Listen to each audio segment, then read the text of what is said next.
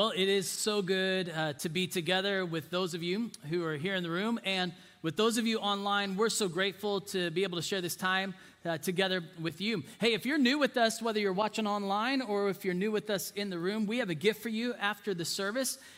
For those of you in the room after the service, if you would go back to the welcome table, it's by the green wall in the back. There'll be a host there. They'd love to give you a gift for being with us. And if you just do us a favor, fill out the Connect card that's in the seat back of the chair in front of you, and just take it back there if you can think about that. If you think about that and remember to do that, it would be great to have just a record of you being here. Also, if you're online, we have a gift for you, and they're posting a Connect card in the link right there. And if you'll just fill that out, we'd love to send you a gift for being new with us today. Hey, Westside, let's let everyone who's watching online and those who are new with us in the room, let them know how grateful we are to share this time with them. Will you do that?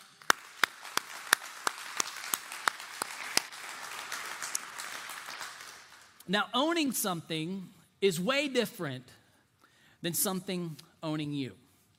Having something is way different than something having you. Having something in your possession is different than like your teenagers having a phone and you feel like your phone owns them. That was supposed to be funny. I didn't say that in the first service, and so I didn't test that out on anybody. But it's something way different. And really, there's this idea that is all through Scripture that is what we're looking at in this series. And it's that through that same paradigm. See, the church doesn't have a mission. God's mission has the church. God, this is the series big idea that we've been looking at and exploring the last couple of weeks, that the church doesn't have a mission, and it's God's mission that has predated us as human beings. He has a church.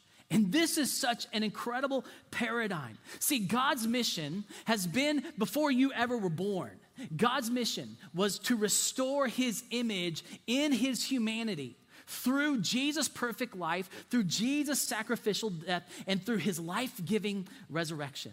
Jesus, therefore, is the foundation of this mission, and he is the foundation, as we learned last week, and the strength that every one of us have to carry out this mission, God's mission.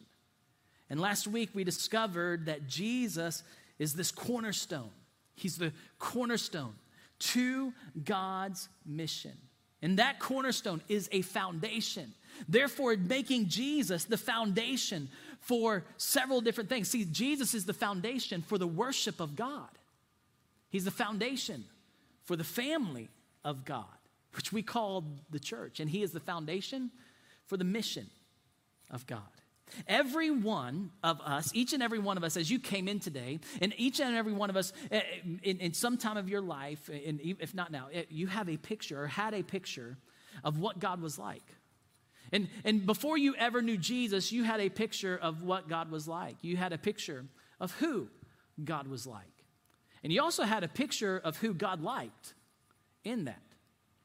And since the beginning of time, since sin has corrupted what the picture we have of God, everyone has had a picture of this. And in the first century, this first century world, they had a picture of God. They had a picture of what God was like, who God was like, and they had a picture of who God actually liked.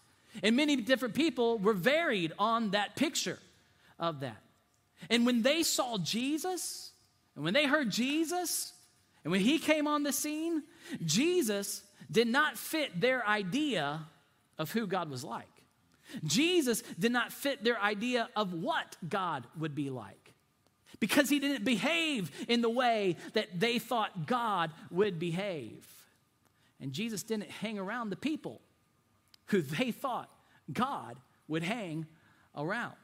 See, Jesus had this remarkable thing about him. See, Jesus not only knew God, Jesus made a claim.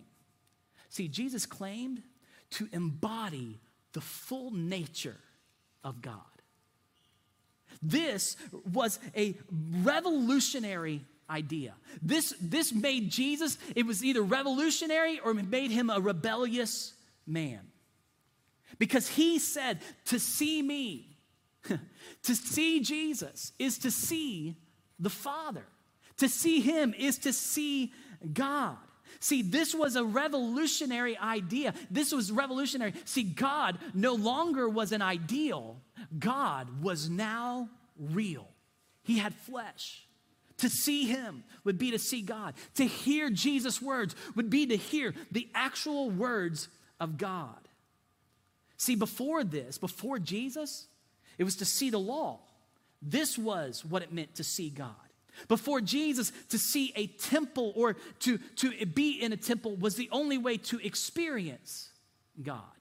And before Jesus, and to the pagan world, a pagan world who the God of the Bible or the God of the Jews and the God that Jesus represent, that they didn't believe in that God, but they believed in a different God. To see an idol was to see God. But Jesus said, no, to see me is to see God. And Jesus also said to worship me, to worship him, to worship Jesus is to worship God the Father.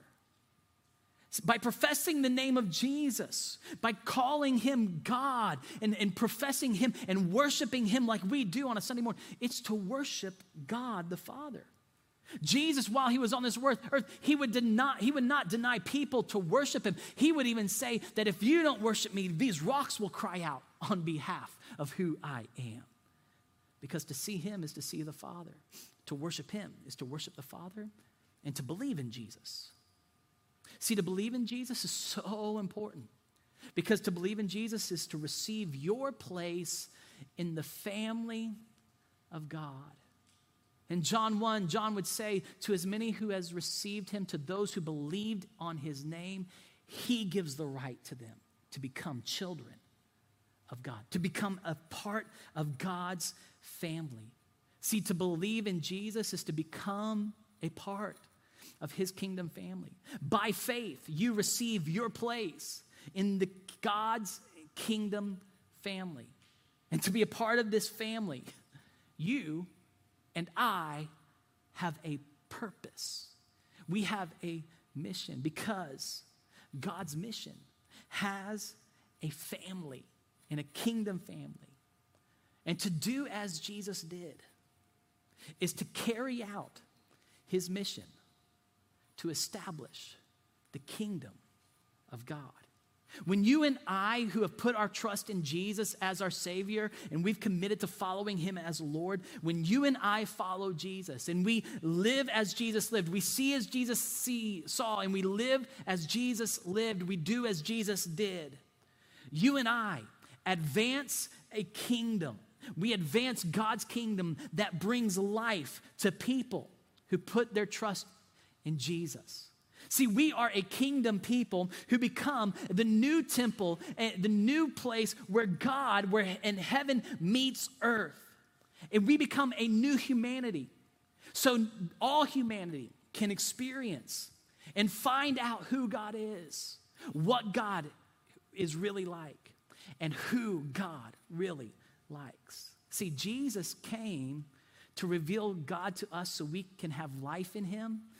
And the church carries out that same mission to people who don't know who God is, who don't truly know what God is like, and they truly don't know who God likes. And something Jesus did illustrated this best. Luke, the first century author and a historian, he records these words that Jesus shared. He likely got them from a colleague of his who was a disciple of Jesus named Peter. And Jesus he entered Jericho, and in this moment we see an encounter he creates. And he enters Jericho. We read this in Luke chapter 19, that and he was passing through this area of Jericho. And a man was there by the name of Zacchaeus. Now, you may have learned a story as a young child about Zacchaeus, and this is where that story comes from. He was there, and he was the chief tax collector and was wealthy. Now, what you did not learn in your little Bible song story about Zacchaeus being a wee little man, and a wee little man was he. What you didn't learn is what being a chief tax collector really was. See, you have your own opinion of the IRS, and if you work for the IRS, this is not anything towards you. I'm just trying to make an illustration here, okay? You have your opinion of the IRS. IRS collects taxes on behalf of the government, and in that day and age, there were tax collectors, but they weren't governed by the government. They were self-governed to do whatever they wanted. And that means they could charge however much they wanted, whether they liked you or didn't like you. And so they would tax the Jew. They were Jews who taxed the Jews extra to make more money for themselves. They were so selfish. And here is the most selfish of all the tax collectors, the chief tax collector. And here's the view that people in that day and age would have of a tax collector. I want you to think about the worst category of person that you can think of. The worst type of, you would say this is the worst of all sinners. Just you put that in your head. Don't say it out loud. Please don't, because they may be sitting next to you. Who's that worst person? Because that's exactly who this category was in the first century. They were the worst of the worst. You had sinners, and then you had the bottom of the barrel, which were the tax collectors. And this was the CEO, the president of them all. He wanted to see who Jesus was. The worst of them all wanted to know who this was. But because he was too short, this is where the song comes in, he could not see over the crowd. So he ran ahead and climbed a sycamore fig tree to see him, since Jesus was coming that way. In verse 5, we read that when Jesus reaches this spot, Jesus looks up and says to him, Zacchaeus, come down immediately. I must stay. And you got to understand what Jesus says here is so radical. I must stay at your house. There's so many things in this that I can't really point out just because of time, but I want to point out this real quick. If you're claiming to be God and you're claiming the things Jesus claimed, you don't go into these places according to what these people think. And maybe you would think the same thing. Why would you go there? So Jesus does this. He says, I must stay at your house today. So he came down at once. Zacchaeus comes down from the tree and welcomes Jesus gladly into his home. The crowd could not believe what they just saw. And it's going to get worse for them, because what Jesus is about to do, they can't believe either. All the people saw this, we read, and began to mutter, he has gone to be the guest of a sinner. And let me remind you, he's not just a sinner. He's the worst of all sinners. But Zacchaeus stood up, and while they're at the house, maybe Jesus was teaching, and at this moment, he has a moment of conviction, and he surrenders, and he says this. He stood up and said to the Lord, to Jesus, look, Lord, here and now I give half of my possessions to the poor, and if I've cheated anybody out of anything, I will pay back 4 times the amount. You know what this is called? Radical repentance. And this is unbelievable. Like, this is amazing. But you want to know something that's more amazing to me? Not his radical repentance. It was more startling to the crowd of what Jesus said next than what this man actually experienced. See, Jesus said to him, Zacchaeus, today salvation has come to this house, because this man, looking at Zacchaeus, speaking of him, too is a son of Abraham. For the Son of Man came to seek and to save the lost. This represented God's mission. This represented Jesus' mission, to seek and to save the lost. The people would never think God would like. The people who didn't have an understanding of what God was like or who God was like. Jesus' mission was to seek and to save the lost, to search for and rescue those who could not find God. Do you remember in week 1, for those of you who are here in week one, as we were introducing a series, we went back to Genesis 3, where sin enters the world because Adam and Eve's disobedience to God. They don't believe God's voice. They believe a lie instead. And in that moment, sin enters humanity's narrative. And at that moment, humanity became orphaned from God and was lost. And God comes into the garden, going to Adam, and where are you? Where are you? Why would God say, where are you? Because he was recognizing that humanity would be lost. And at the moment, humanity became orphaned from God's family because of sin. And when God would say to Adam, where are you? It is like a reverberating commitment and call that this is my mission. I am coming to find you. This is what God has been on a mission since the beginning of time. God's mission was to come into this world and to seek and to save the lost. God came on a search and rescue mission to find those who were lost in their shame of their sin and to give them new life again. By announcing, where are you? God was calling, I'm coming to rescue you. And there may be some listening today or some watching today. And there's something deep inside of you that you hear God calling, where are you? Where are you? Don't be caught in your shame. Don't be caught in your pain. I'm coming, and I've come to rescue you. He's wanting you to know he is looking for you.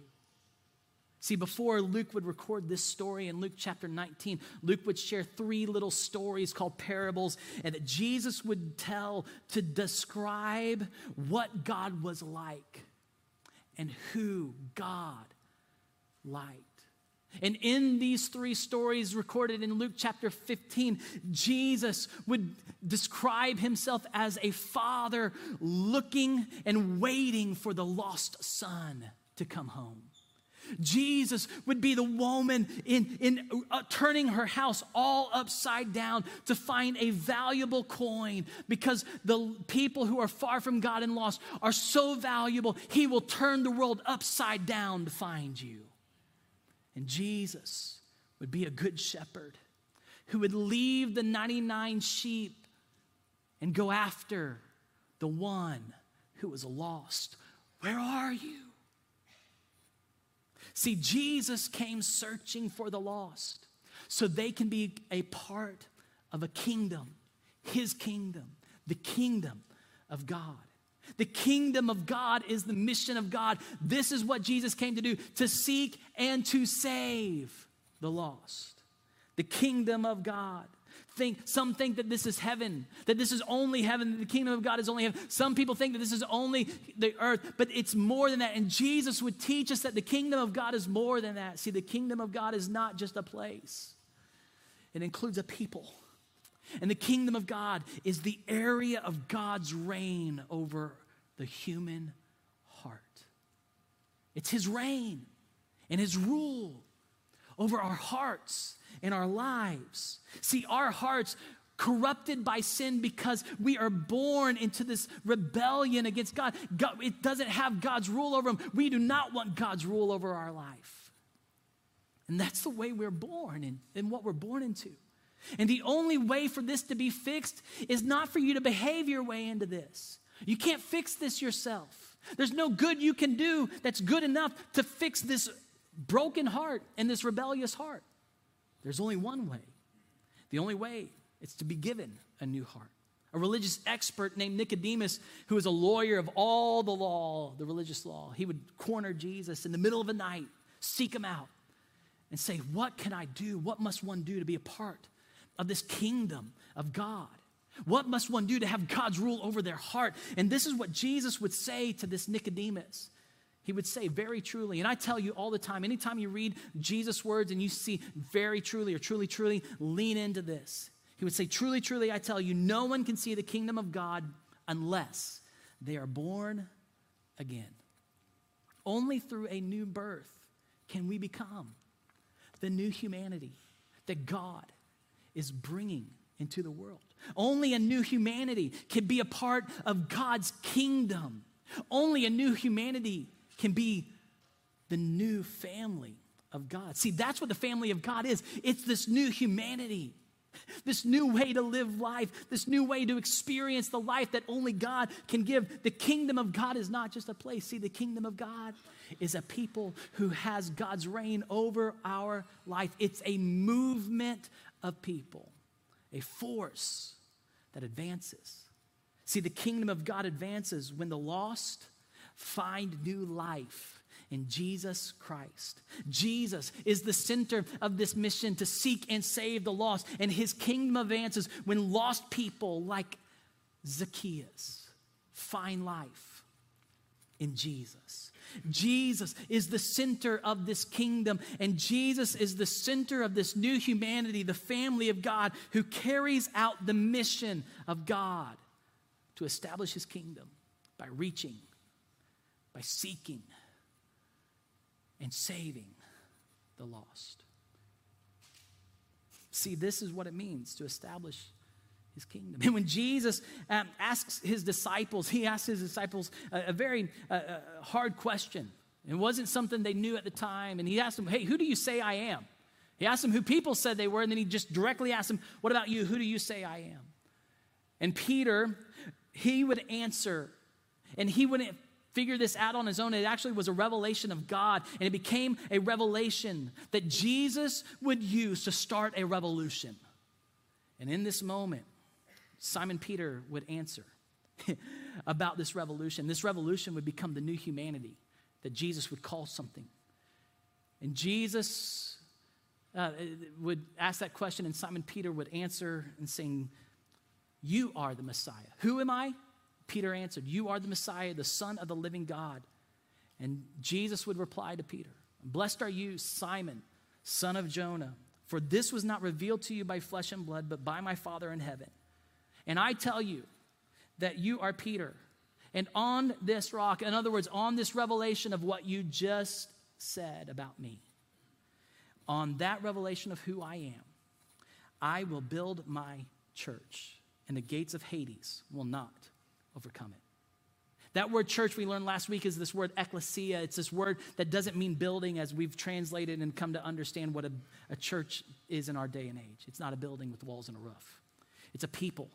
It's a gathering. It's the new family of God.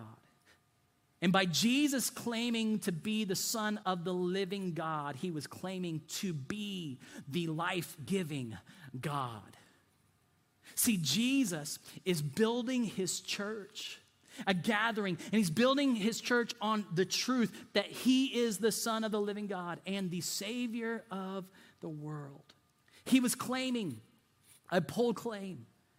He was starting a revolution with a new humanity that would be called the church. He was claiming that he would build a gathering, the ecclesia, the church, and on this claim that he is God and the Savior of the world. See, Jesus now has a church to fulfill his mission to seek and save the lost. This new humanity, the church, you and I, the family of God, are to carry out Jesus' mission so the lost can find new life in Christ and can become the part of the kingdom of God. And when they become a part of the kingdom of God advances. And death itself can't stop it.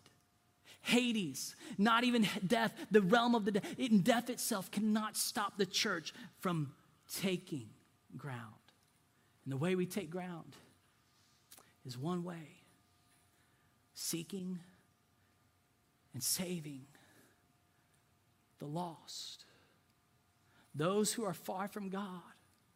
That's how the kingdom of God advances. See, the church doesn't have a mission. God's mission has the church. And Jesus constantly shows us what we are to do on his mission. See, Jesus constantly called the lost to follow him. And we are to do the same. We are to see as Jesus saw. And we are to do as Jesus did. Seeking out those who are far from God so they can find life in Jesus. And you may be here today and go, man, I cannot do that. I can't. There's no way that I can do that. That's your job, Casey, and that's why we need other people. Man, you don't know my story. You don't understand that my story is what it is. You don't know what I've done. I still got work to do. I can't do it. I feel it's not my personality. I'm not as gifted in communicating. I don't even know what to say. And if that's you, I want you to realize something about what Jesus has done for you. Because what Jesus has done for you is greater than anything you've ever done against him. And when you put your trust in him, he gives you something greater than you ever deserve. He gives you a power. See, Jesus empowers every one of us. He empowers his church with the authority to go and make disciples who follow him. This authority would be made known through the resurrection of Christ. And after Jesus would come back to life, he would take these 11 ordinary disciples. He would look at these 11 guys and say, go meet me in Galilee. And he would take these fishermen that had no education. He would take these men who one of them just denied his existence almost. And that he was even part of being with Jesus. These people that when he died, they scattered. They didn't stand up for him. In fact, they were so afraid of having the same thing happen to them that they weren't by that grave. But after his resurrection, Jesus calls them and says, meet me at Galilee. And then the 11 disciples went to Galilee, to the mountain where Jesus told them to go. And we read this in chapter 17 of chapter 28 of Matthew. And in verse 17 here, he says, when he saw them, they worshiped him, but some doubted. Then Jesus came to them and said, all authority. And I want you to underline those words if you have your notes or if you have your Bible. I want you to underline all authority. Underline those two words. All authority in heaven and on earth has been given to me. And then he says this, therefore go. Underline those two words, therefore go. All authority, so therefore go.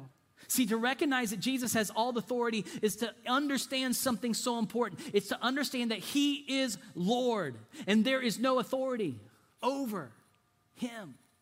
He is Lord. This means you do not have authority over Jesus. He has authority over you. And after Jesus claims his authority in heaven and earth, Jesus gives a command to therefore go. Therefore go and make disciples of all nations, baptizing them and in the name of the Father and of the Son and of the Holy Spirit. And then in verse 20, and teaching them to obey everything I've commanded you. And surely I'm with you always to the very end of the age. Acclaim all authority. I am Lord. A command, therefore go and make disciples of all nations. And a promise, a commitment, if you will. I will always be with you. See, Jesus empowers you. Jesus empowers you with the authority to go. And he gives you a promise that he will be with you wherever you go. Because the Holy Spirit has been given to everyone who puts their trust in Jesus. The Holy Spirit empowers the church to witness to lost humanity and be on God's mission to save them. This is what the Holy Spirit's power is in your life. This is the function the Holy Spirit plays in your life to empower you to be a witness, as Acts 1:8 says, to empower you to tell the news of your story, of what God has done for you, to share the good news with those who are close to you, but far from God. See, God's mission has an empowered church. And God's power is activated in your life when you join him on his mission to seek and to save the lost. Paul was someone who understood this. Paul, before he was ever an apostle and responsible for starting so many churches in the Mesopotamia area and in that area in the first century and that region of Galilee and all beyond, and Rome and what actually Ephesus and all of those areas. He was a religious guy, and he knew all the rules. He thought he knew God, and others thought that he really knew God. He knew all the rules, but something was missing in his life. He didn't have a relationship with God because he didn't believe in Jesus. In fact, if you know Paul's story, he was part of the regime to get Jesus crucified. He was part of the movement to have Jesus' disciples arrested, and he would be one of the ones responsible with guilt on his hands for having Stephen killed, the first martyr. See, this was Paul's story. He thought he knew God, but he didn't. And Jesus, because he is out there to seek and to save the lost, and Paul was lost, Jesus sought Paul out and rescued Paul from his spiritual blindness. See, God has a mission to save all, including guys, men and women like Paul.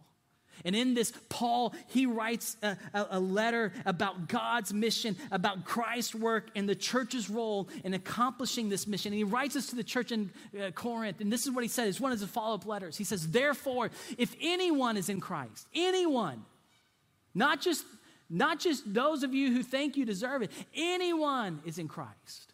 The new creation has come, the old has gone, the new is here. All this is from God who reconciled us to himself through Christ and gave us the ministry of reconciliation. You know what that is? Maybe not. Well, Paul describes it. That God was reconciling the world to himself in Christ. What does that mean, reconciling? Paul defines it for you. Not counting people's sins against them. Let me say that because for some of you today, this is good news. Not counting your sins against you. Not counting anyone's sins against them. And he has committed to us this message of reconciliation. What are you a witness to? You are a witness to what God has done in you, that God does not count your sin against you, that you are a witness to that God doesn't count your sin, and you know all your sins, don't you? I mean, you're the expert on everything that you've done. You know your story. You know all the reasons that God shouldn't like you. You know all the reasons that God shouldn't look at you. You know all the reasons. In fact, you've shared them time and time again. But God doesn't count the sins of those who see Jesus and put their faith in him. He doesn't count their sins against them. So what is our message to a world? God won't count your sin against you when you put your trust in him. And then Paul would say this, we are therefore Christ's ambassadors, as though God were making his appeal through us. We implore you on Christ's behalf, be reconciled to God. God made him who had no sin to be sin for us, so that in him, in Christ, we might become the righteousness of God. So that in Christ, you can be made right with God. Your account with God is settled in Christ. See, what would it look like for the church to live as God were making his appeal through us? What would it look like? How would you talk? How would we talk? What would the words that come out of our mouth in a society that is so against God and is so lost from God? What would our behaviors look like? How would we treat people who are far from God? As if we were living as God's ambassadors, as if God were making his appeal of what he's done in Christ. And he makes that appeal through the life that you live. How would you treat the people around you who don't know what God is like, who don't know who God is like, and they don't know who God likes? How would you treat them? What would you say to them? See, the church is to be God's voice to the world as an ambassador, because that's what ambassadors do. We represent God, making his appeal, making not my appeal, not your appeal. We're making his appeal to be made right with God by trusting in Jesus' perfect work, his sacrificial death, and his life-giving resurrection, so they too can be made right with God. See, here's a teaching big idea that I want you to leave with. And I'm going to give you some practical ways to live this out real quick. Jesus' church is to advance God's kingdom by reaching and discipling the lost. See, this is Jesus' mission. And Jesus' mission has a church that carries out this mission of advancing his kingdom, his rule over the human heart by reaching the lost and discipling them to follow Jesus. We see the lost as Jesus sees the lost, and we are witnesses to what Jesus has done for us. And we teach them how to follow Jesus. That is what we do. So, let me ask you, what does this mean for you as a follower of Jesus? Well, it means you first need to know your story. So your story is you are reconciled to God through faith in Jesus. This is this is your story. This is every one of our story. This is the good news of Jesus. You are made right with God by trusting in Jesus' perfect life, his sacrificial death, and his life-giving resurrection. This is the work that all you have to do is trust in him and receive it. You're not made right by your own behavior. You're made right by Jesus' willful obedience on the cross. But now you need to realize you are called into a ministry. Every one of us are called into this ministry of reconciliation. And that reconciliation is this, is we disciple people to live in response to God's work in Christ to make us right with God. This is what we do. We disciple people to live in response to God's work through Christ that makes them right with God. How do you respond to that? How do you live in response to that? This is what we disciple people into. This is the ministry of reconciliation, helping people be put back into right standing with God, not through their behavior, but through Christ's perfect work on the cross. And we cannot ignore this calling. Every follower of Jesus has been called into this, seeking the lost and being a witness to them that Christ's work alone makes them right with God. And we teach them what it means to respond and live in response to this life-giving work. See, you are a witness to the good news that God reconciles to himself all who trust in Jesus. This is your story. This is where you know that you can share it freely. You don't have to be ashamed of your story, and you can use all those things that you were ashamed of, not to exalt you, but to exalt the saving power of a God who is bigger than any mistake you've ever made. And just as he saved you, he can save those who trust in Jesus. God doesn't count our sin against us when our faith is in Christ. And that is the life we live. See, the life you live is a witness that Jesus makes all who trust in him right with God. People like you, people like me, he makes all. And so, we need to see that we are Christ's ambassadors. We are living as if God is making his appeal through us to those who are far from God. What would it look for you? What would it look like for you to live your life as if God was making his appeal to you? What would it look like to live your lives as if God were making his appeal to the lost through your life? What would it look like for you to step into your office tomorrow morning? And you step into your office with this authority that you're an ambassador. And you're going to live that day, and you're going to speak that day, and you're going to treat others as if God is making his appeal to them through you. What would it look like for you, student, that's about ready to go back onto campus on your school? And there's so many kids out there, they're shutting God out of their life, and you're going to stand up. And you're going to stand up in a way that's different. You're going to stand up in a way that you're going to step into this authority, that you're going to live as if God were making his appeal through you. What would it look like? As your kids get back in the rhythm, and you're in that group of people, and they're hanging out as your kids are playing a sport, and then all of a sudden you have the opportunity to step into the authority that God's given you, that you are God's ambassador. And you're going to, in that moment, you're going to see people the way God sees them, and you're going to treat them the way God treated them. The people who don't know God, and they're searching for what God is like, who God is like, and who God likes. And you're going to be a representative on his behalf, making his appeal to them. What would it look like to do that. I believe that when the church engages the lost, when the church does this, when we do this, we become the place where heaven meets earth and God's kingdom advances.